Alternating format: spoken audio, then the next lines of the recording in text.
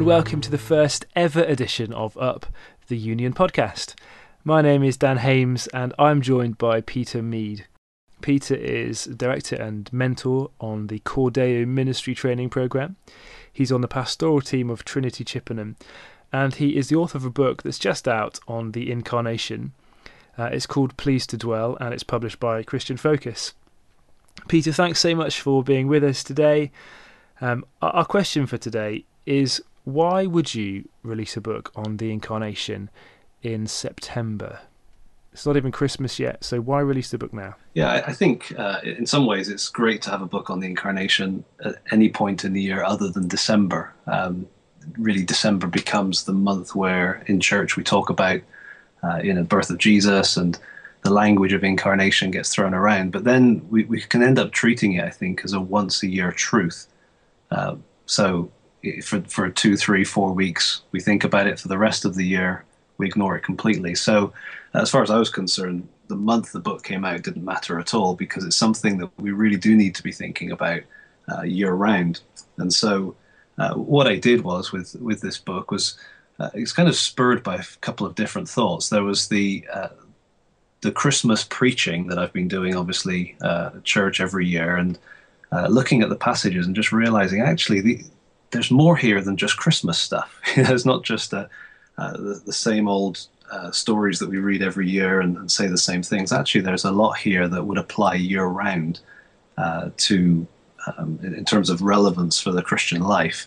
And so I wanted to look at the infancy narratives, Matthew 1 and 2, Luke 1 and 2, closely, but at the same time thinking, actually, this is part of the big picture. This is a really key part of the massive story from cover to cover. So what I did with the book was I took a section in the Old Testament, and it's really kind of high energy. I'm not trying to be exhaustive or exhausting in the way that I've written it. It's kind of a high energy, engaging, hopefully enthusiastic presentation of really the big themes, incarnational themes of the Old Testament, followed by a close look at Matthew, followed by a close look at Luke, and then a final section looking at some of the other passages in the New Testament that are really rooted in the reality of the Incarnation. And so the beauty of that is that I'm able to kind of zero in on those key passages and see them, in a sense, outside of the Christmas context, and at the same time get a big picture of the whole Bible. So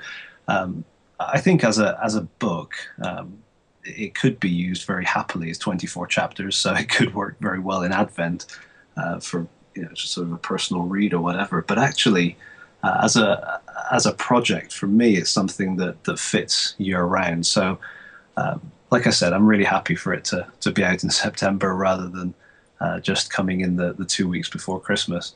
Just thinking even about the relevance of the Incarnation. If it isn't just a once a year truth, if it's an everyday truth. For example, I'm thinking about, in one chapter I look at the book of Hebrews, and in Hebrews you've got this sense that the writer is writing to this group of believers who are suffering. They're starting to go through some real trials, and the pressure's on, and they're tempted to pull back and pull away.